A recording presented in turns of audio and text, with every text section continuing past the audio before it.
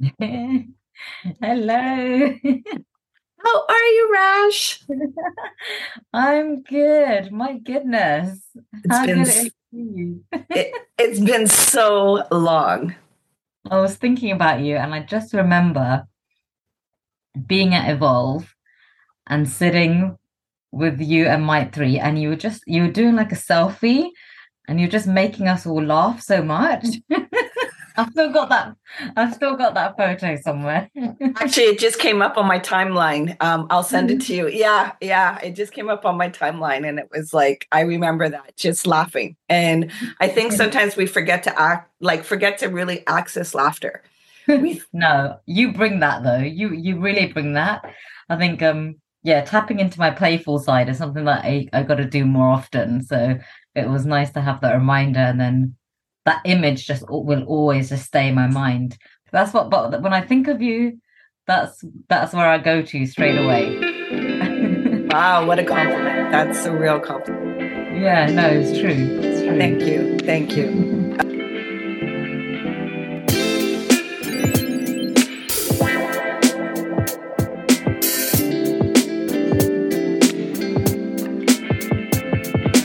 Welcome to the Lift Oneself podcast, Rash. I'm so thankful you're here with me. Thank you for having me. My goodness. It's been so long since I think 2018 is the last time we saw each other. 2018. Yeah, California. My first visit there, and then I come into your amazing energy. I'm like, wow, this is what California is about, is it?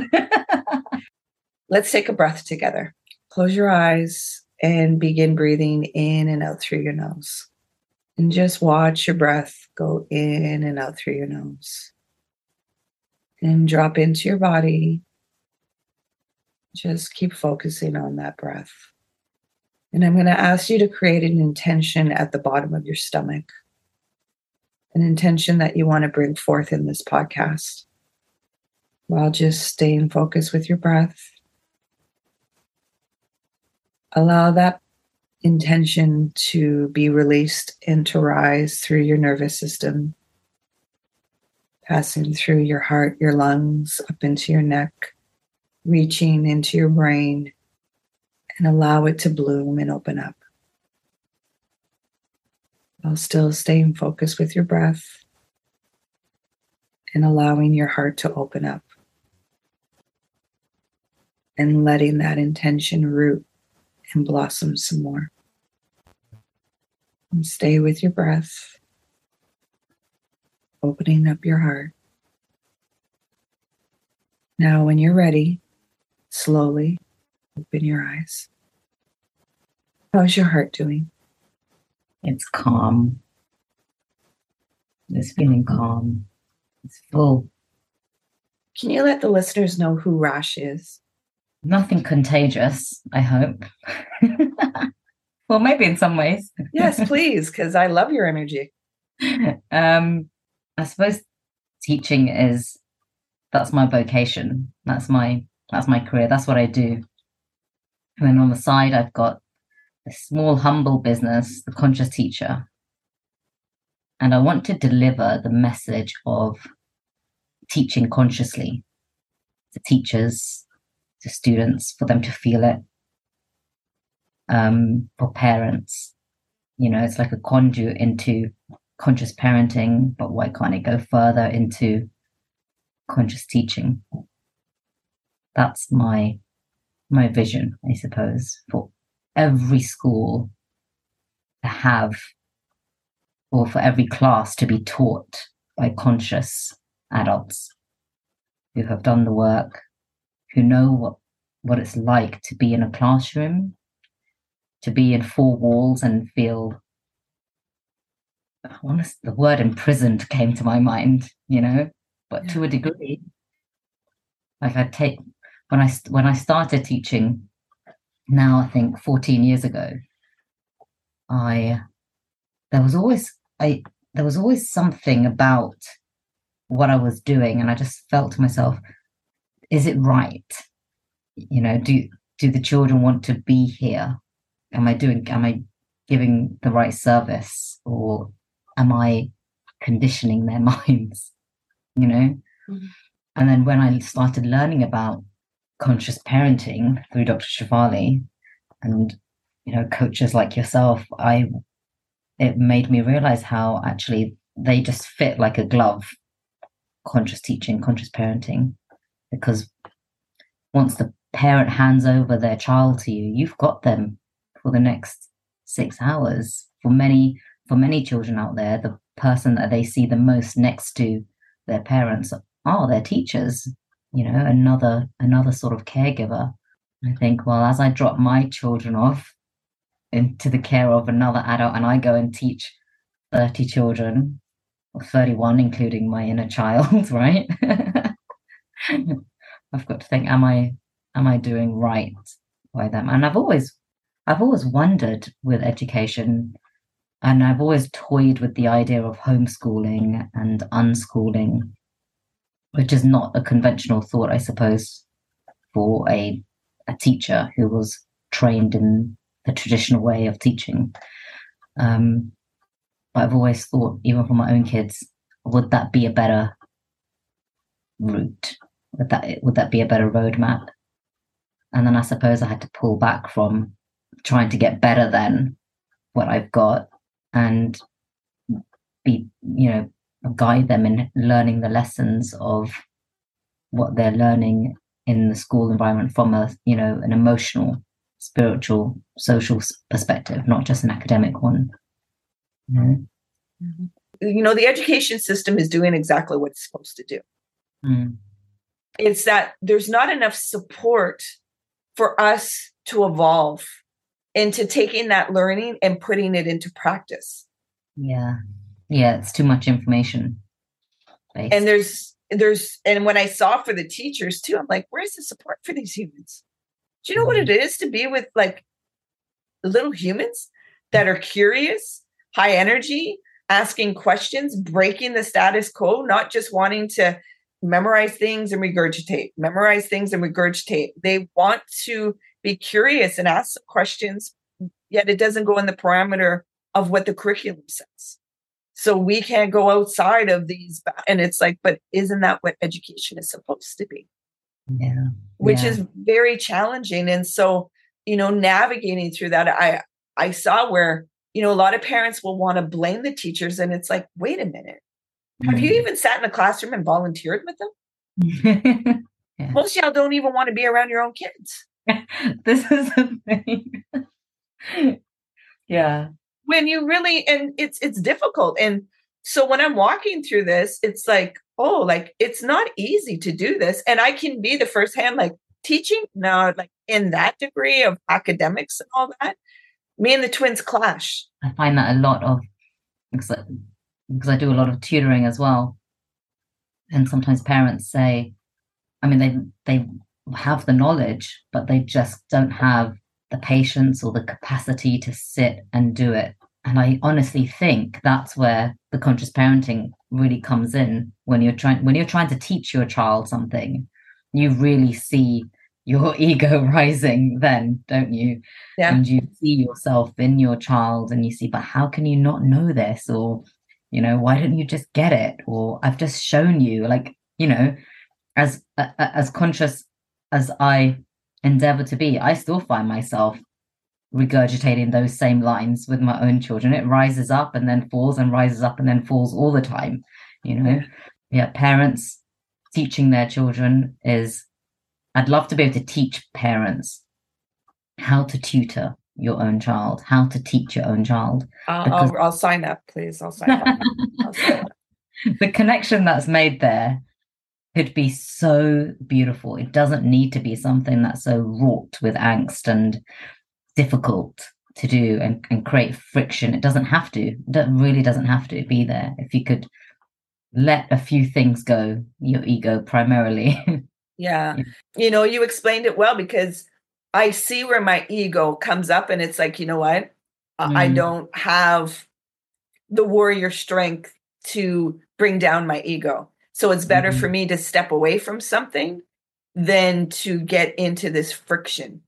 And let me find a different way where I can teach you to learn, which, I do teach. Like, every parent is a teacher, which if they will come into that awareness and let me see it from that way, and still, take little chunks and then outsource to other people that are willing to go in there. Cause it's like, I am also not going to have the conditioning that I should be the all for my child. Yeah, I understand that. And that can be challenging to really see that, because we're conditioned that we should be the all for our kids, or not kids, children. Sorry. Cause I was reminded when I was in Barbados, kids are baby goats. It's children. It's children. And it's like, yeah. And so, navigating through that. Can I share something with you? I can find it so challenging to get ish done and stay on track with things. My mind will jump from one thing to the other to the other. I'll have a bunch of tabs open and I'll go to one to the next to the next. And guess what? I get overwhelmed and I just shut everything down and nothing gets completed. Thankfully for me, I discovered Magic Mind. And that has been an elixir in a bottle for me. It has helped me to be able to focus, remove the brain fog, remove the overwhelm, and I'm able to just really drive that focus and getting ish done. And when things are completed, I have a sense of fulfillment. Sharing is caring. So for you, the listener, for the next 10 days, I'm able to offer you 40% off your subscription. Yes, 40. Go to the website, www.magicmind.co/lift. That's MAGICMIND.co/LIFT. And if you only want to try a sample, put in the discount code LIFT, LIFT, so you can get 20% off. This is the season of giving, and you have no idea what you need until you try it. So please give yourself the gift of trying. I am so much better for it. And you know what? Things are getting done. I want to ask you, what brought you into being a teacher? I would say my early experiences of racism. Growing up, I stayed in this area in North London. I had probably from the age of 9, 10, up until being a teenager. I remember walking home from school, and I was so excited to be able to walk home from school. When you get to that age and you've begged and begged and you can finally do it. And every so often, a group of these boys would just make passing comments about my skin color, about my country of origin, which happened to be here in the UK anyway. Right? Just look a little bit more exotic. Tell me to go home and all those sorts of things. And that put me on a plight of, this sort of freedom fighter mode. It really got my back up that I was mistreated. And then the racial comments got worse, and at one point got physical, and then became an issue for our home and our family sort of thing. And then that actually put me on the path of wanting to go into law, human rights law in particular, a decade later. And then I worked on some cases volunteering, and I did a law degree, but I realized it was too late. It was just too late. I needed to do something before to make sure that the racist mind wasn't created, that conditioning didn't happen, not try to fix it after the math. Mm-hmm. And that's when I volunteered at my old school, and I loved it. Just loved it. Their innocence and their purity and their not seeing of things. And I thought to myself, you're just seeing good, and you're thinking that I'm good and everything around you is good and you're good. That wasn't there when you're an adult, right? Life had hardened you too much. And I thought to myself, what's the best way to eradicate racism is to be a role model for young children and help them develop a mindset which is different from one that they might be hearing or seeing in media or what they might be exposed to. And I thought I wouldn't need to fix any problems as a supposed lawyer, because education would have done that. And that's probably how I got into it, because of my early traumas of being subject to racism. I went on a winding path and I thought to myself, gosh, this law thing is just not for me. It's far too competitive. I don't have that bone in my body. Why am I here? And I went through the motions of completing the degree. But I probably knew in my second year of law that this isn't going to be something that I was going to follow. And then I, of course, had the cultural dictates of my parents, and that society, because as an Asian, you usually become a lawyer or a doctor, right? And so I went through the motions of completing my degree, I think really because of that. But I've never looked back since, and my journey was supposed to be the way it was. And I'm glad that I did that law degree, because I learned so many skills that I can utilize now. But it's probably a bit sad to say that, racism got me into the path that I'm on now. But that really is the truth of it. And then I loved it. I just loved it straight away. I loved working with children. I loved their playfulness. I loved the questions. I loved that there was no filter. They could ask, they could feel that they could ask anything, or they felt that they could, wow, 14 years, and I can still remember my first class. I can still remember children's names and surnames, and what they always brought to me. I didn't know it then. I see it now because I've done the work, but they were always my teachers back then. They were always my mini teachers.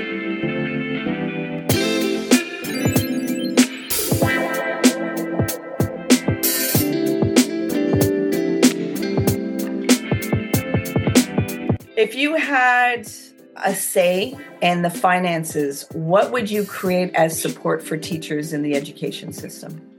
For them to learn about, I think, inner child trauma, their experiences, how they can project that onto their class and their children, training on consciousness, really training on trauma.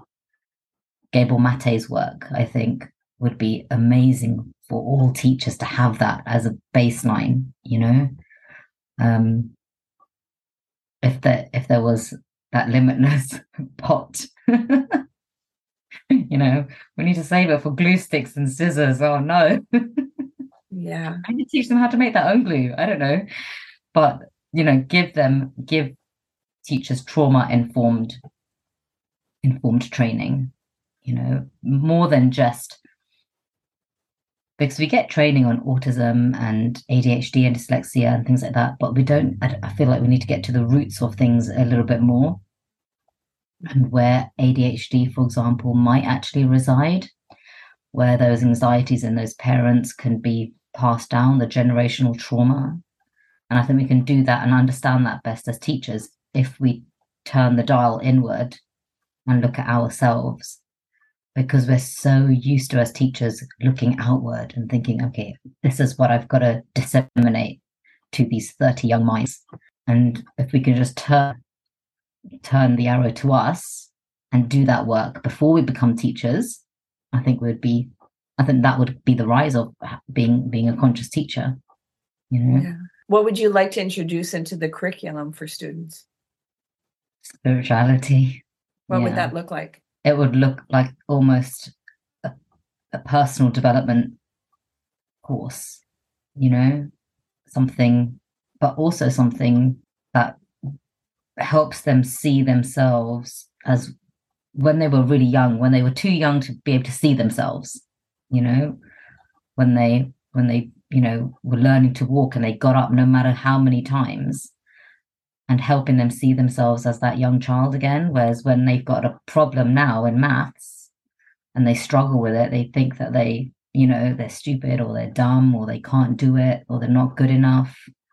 And it makes them feel bad. But if they could connect with themselves, even as young children, you can still connect with yourself, even though you've got a smaller lived experience in terms of chronological years, you can still connect with your younger self, an 8-year-old connecting to their 3-year-old self, teaching them about the ego. That would be on the curriculum. Teaching about the brain, teaching about the nervous system, teaching them about trauma, teaching them about boundaries, even with parents. I think that's a spiritual journey in itself, because how many children can sometimes inadvertently become the crutch for their parent, right? And by doing that, and I think by delivering a curriculum which taps into spirituality, you help enhance the authenticity of a child, and their voice is always paramount. Their voice is always heard, and they learn to trust themselves. They don't need to look to the teacher because it's there within them, helping them attune to their own voice and their feelings. I think some schools we're almost on the precipice in some ways, because we definitely speak about mental health issues way more than we used to. Mm-hmm. We have these programs like zones of regulation. We can tap into the work of Rena Jane and her Go Zen work. There's, even Brené Brown's work on shame. There's lots of people doing things. It just needs to feed into, really, government needs to see that this is good work. This is pure work. If you don't want to create a stressed half full adult, then start filling up these children, teaching them how to fill up themselves or feel their emotions in the moment, and not shame themselves into thinking they shouldn't think this way or that way. Reduce the comparison between students within a class. I mean, how can you not sit there amongst 30 students and look at yourself when someone answers a question and you think, oh, actually, I was thinking something completely different, which wasn't correct? And how can we teach children not to feel bad about it? Mm-hmm. Like teachers listening to this podcast, or teachers or people think about becoming a teacher or reflecting on their own experience, if they could see every child they teach as someone that just wants to be seen by you, just wants to be heard by you, just wants to be loved by you. And you don't need to verbalize anything to a particular student. Sometimes you can't in the whole day, but all it takes is maybe a look, right? A smile, I'll sharpen that pencil for you, a touch on the shoulder, saying to, when the parent comes to get picked up, how well the child did today, taking a moment to read with that child. It's about teaching is really about finding ways to connect with each child. And it can be in really small ways, and it can be in really big ways. But for the ones that, like you say, that are armored, the ones that have been labeled or put in the box, or have been shifted from this school to that school, or whatever it might be, they're the ones that you really need to find a moment to just make some connection with. And it can be completely non-verbal, right? And you can begin to build up that trust, and slowly, that armor that child's been carrying will lift, and they won't look so hardened, right? They wear it on their face a lot, right? They after they see that you see them, that's all they want. You'll notice a change in them if you can be consistent and do that consistently. And when you look at them, make sure that you've got the word compassion in your mind, or love, or I see you, or whatever it might be. Sometimes I think to myself, I'm teaching 30 mini me's. And when I think of especially when you're getting to know a class and you don't know them, and it's the start of the year, and you think to yourself, if I'm teaching my inner child, then I'm going to show so much love and compassion, and I'm going to hear them. And if I can do that for myself, then that will spill out, and children will feel that. They want to just connect, like they do with a parent. They want to find a way to connect. That's all. And they'll, air quotes, misbehave until you can see that actually they're just trying to communicate, see me, love me, hear me. That's all they're saying, right? Yeah. Yeah. And it's to have patience that one day they might be open and then the next day they're armored back up again. And that is the work. And it can be very frustrating Yeah, because you want that continuation of just being open and you're forgetting that their lived experience is what creates the armor. So, a lot of teachers really don't know the stories of what the student or the child that's walking into the room, what they're living in. And, yeah, there's some homes that seem like they have it all together, two parents working, having the finances, yet there may not be any emotions in that. And there may not be any connection. There might be hyper criticized. yeah, We already know the low income and, that being a war zone and that breeding a lot of traumatized children. I think what I want to bring forth is like Gabor is doing trauma. Everyone has trauma. And we've been so focused on it only looking a certain way and then yes, zoning in on behavior and thinking, well, you have it all together and you shouldn't be behaving this way or yada, yada, not seeing the individual and yeah. how they're internalizing things. That reminds me of the book, Drama of the Gifted Child, Mhm. where sometimes, I mean, there's trauma amongst everyone. It just presents in different ways, right? So even that misbehaved, even the quiet ones, right, in the class that don't seem to cause any outward problems, they're still dealing with something, right? Just in a different way. And then, so I think looking to see which children trigger us as teachers, that's huge. That is, like, you spoke about your children, right? I mean, how triggering were they for some teachers, right? If our own children are triggering for us, but if teachers can work on the ones that really trigger them and love them harder, that would bring about a change. I'm thankful that, you listen to your calling. I understand that you said like, oh, it's sad that racism, and it's like, I don't think it's sad at all. You Mhm. actually listen to your calling of what the experience was, and you actually became what you want to see in the world. Yeah, yeah, make the change from the inside, I suppose. Yeah. There's not many people that have done that Mm. or tapped into really why did I become this, whatever profession, not only just teachers, whatever Mm. profession, like what really brought me here. And some Yeah. of them, it's not until their 40s or 50s that they realize, oh, this was all my parents' plan. Like, this isn't even something like I appreciate the lifestyle and everything, but inside I'm not feeling very fulfilled. Mm. Um, what are pointers that you would give to parents for tutoring or being with their children with their homework? Let me just say, certain pieces of homework can be pointless, right?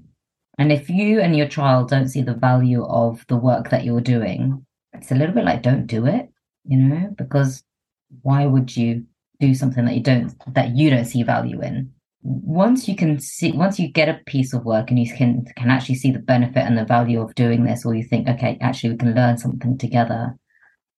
I don't think it can be a conversation of, okay, come on, let's do our homework.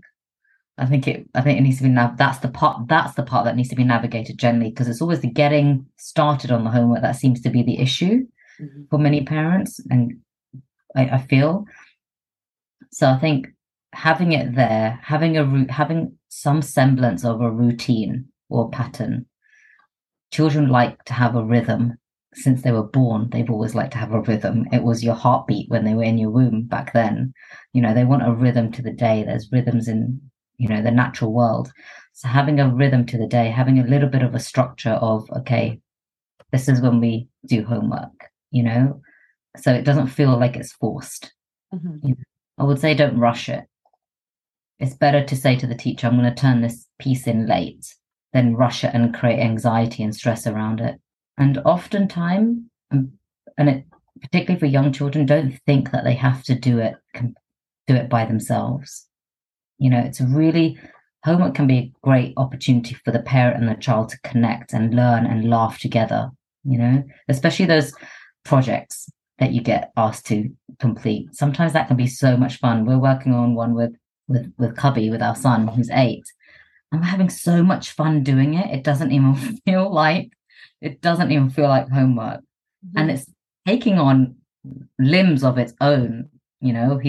He's creating these bloopers that are gonna, we've said that we'll put it on YouTube. It never even started off like that at all, but it's because we had fun doing it, which is what you bring to everything. It's just that fun factor. If you can bring that into homework, they should call it fun work. They shouldn't call it homework. They should call it something else, right? Yeah, exactly. As And a it's teacher, I'd much rather have a conversation. If a child didn't want to do a piece of homework that I had set, but had a different, say they had to, produce a PowerPoint on a particular topic or something like that, and if they weren't really engaged in that topic, I really, really wouldn't mind if they went and produced a PowerPoint on Minecraft, yeah, and they share that, because the skills are the same, the delivery is the same, the skills that you learn from doing the presentation, fine, you're getting different knowledge. You're not learning about, the ancient Greeks, you're learning more about Minecraft, but that's where your interest lies.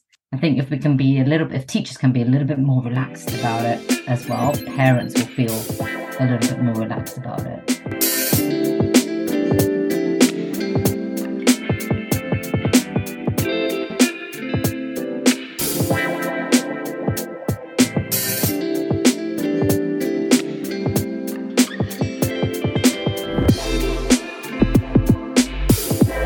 there's a sunset going on. I see a light change for you.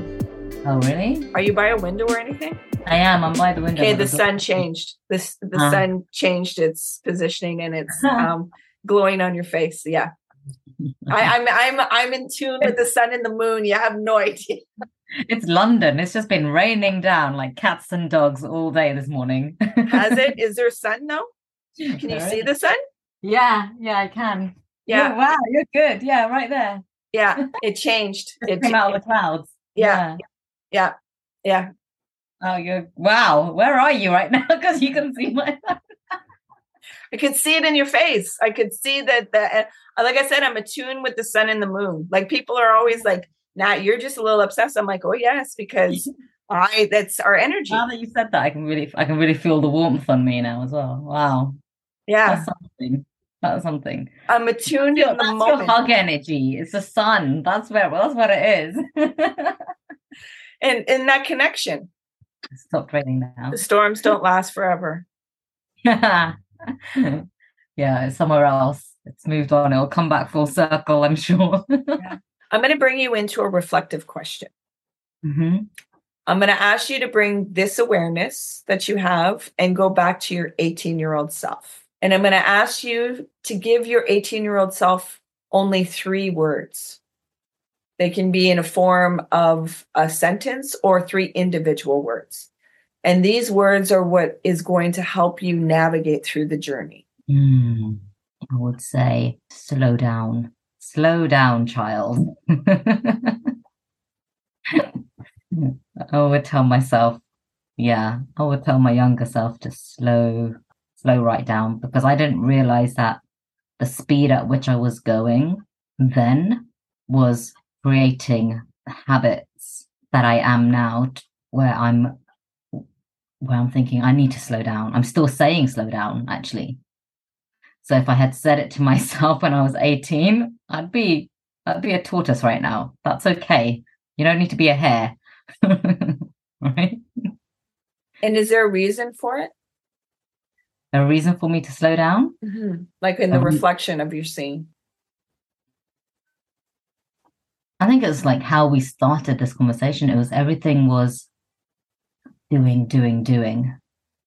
Even my plight to combat racism got me into this doing mode, doing talks, doing presentations, going on peaceful protests, writing, cutting out articles, scrapbooking, doing all the time. And that was probably necessary then, but that same doing pattern has still stayed with me, whereas sitting still, I can sit still and do a meditation, but it takes a lot of work to not have a day where I'm not doing something. because it makes me feel unproductive. And I think in education, you're on this conveyor belt of productivity, aren't you? Because you learn something, you digest it, and then you show something at the end to show, hey, look, I've digested that information. Here's my writing, here's my presentation, here's what it might be. And that's probably still very much in me. But I'm putting more of a spotlight on it these days. So when I'm 80, hopefully I won't say to my 40-year-old self, slow down. You know? What I'm hearing you say is through the nervous system, it's fear and being able to face the fear. Yeah. So what we do to offload the fear is we do. Yes. Yeah. Constant state of doing, right? And those interactions of racism ignited the fight or flight. 100%. And to regulate the nervous system, to allow it to see, you're safe. This is okay. Takes work. But to keep yourself busy, it allows you to not have to face it. Yeah, that's the mask, right? And it's not, there's a benefit of both. It's end in both. It's not one or the other. Yeah. It's a constant dance. Because now, because of this work, I'm trying to make myself consciously busy, right? So if I'm busy, I'm doing it consciously. But then you can fall out once you've got all the other factors in your life, family and home and work and all that kind of stuff. And it's hard to spread that consciousness against, amongst all of those things, right? So that's the work. Yeah, that's my fun work that I've got to do for myself. There's continuous learning. There's continuous evolution. There's so much depth that when we go, it's like, oh, there's even more depth. There's even more expansion. There's even more to learn. And it's like, yeah. Lifelong learner. Yeah. Yeah. And when you can open and, recognize when you've been in comfort of not wanting to learn, to branch out into that uncertainty and explore it and enjoy the journey, as challenging as it can be at times. And, asking for help. I think that's the most important thing, is to find those spaces where when you're asking for help, that the help is, they're going to reflect for you to go back within yourself. Yes. That's what education, that word, comes from the Latin word educare, which means to draw out what's already in you. If we can go back to the root of that word, actually, the education system won't be so much about putting in, it'll be about drawing out what's already there. Is there anything that you would like to leave the listeners? Just ground yourself. Just ground yourself every so often before you interact with your child or your student or your inner child. Just take that pause, take that slow down, take that slow down button. Where can the listeners find you? So on social media, I'm The Conscious Teach. You can find me on there. I'm on other platforms like LinkedIn, Rash Thudayan. But if you were to type in The Conscious Teacher into Google or something like that, it should come up, hopefully. I haven't checked. I'll make sure to put it in the show notes. I want to thank you for this amazing conversation and connection. I hope that you will come back 100%. And be a guest again to share what your healing and your evolution has been and how things are in the UK, because there's many things that we didn't even get to tap into that I know can be a different dialogue and will bring other skills and experiences to other people. Yes, yeah, definitely. I want to thank you for being you and an amazing human being and a light in this world that shines uniquely like you do. So thank you for being you, Rash. I appreciate you. Right back at you, honestly, right back at you. When I got your message, I was just I just had that visual in my mind of our laughing photos, and I just knew it was going to be an open and loving and warm conversation. So thank you. Thanks for having me. Not bad for a first time podcast, hey? Not at all. It was great. It was awesome. And your voice, I know a lot of people are going to enjoy your voice because you have a very soothing voice. So when it's auditory, people are going to be like very mesmerized and engaged with it. So thank you. Either that or be like dulcet tones will put them to sleep. That's fine. That's good. That's good too. That's good too. Sleep well. Yes. Remember to be kind to yourself. Yeah.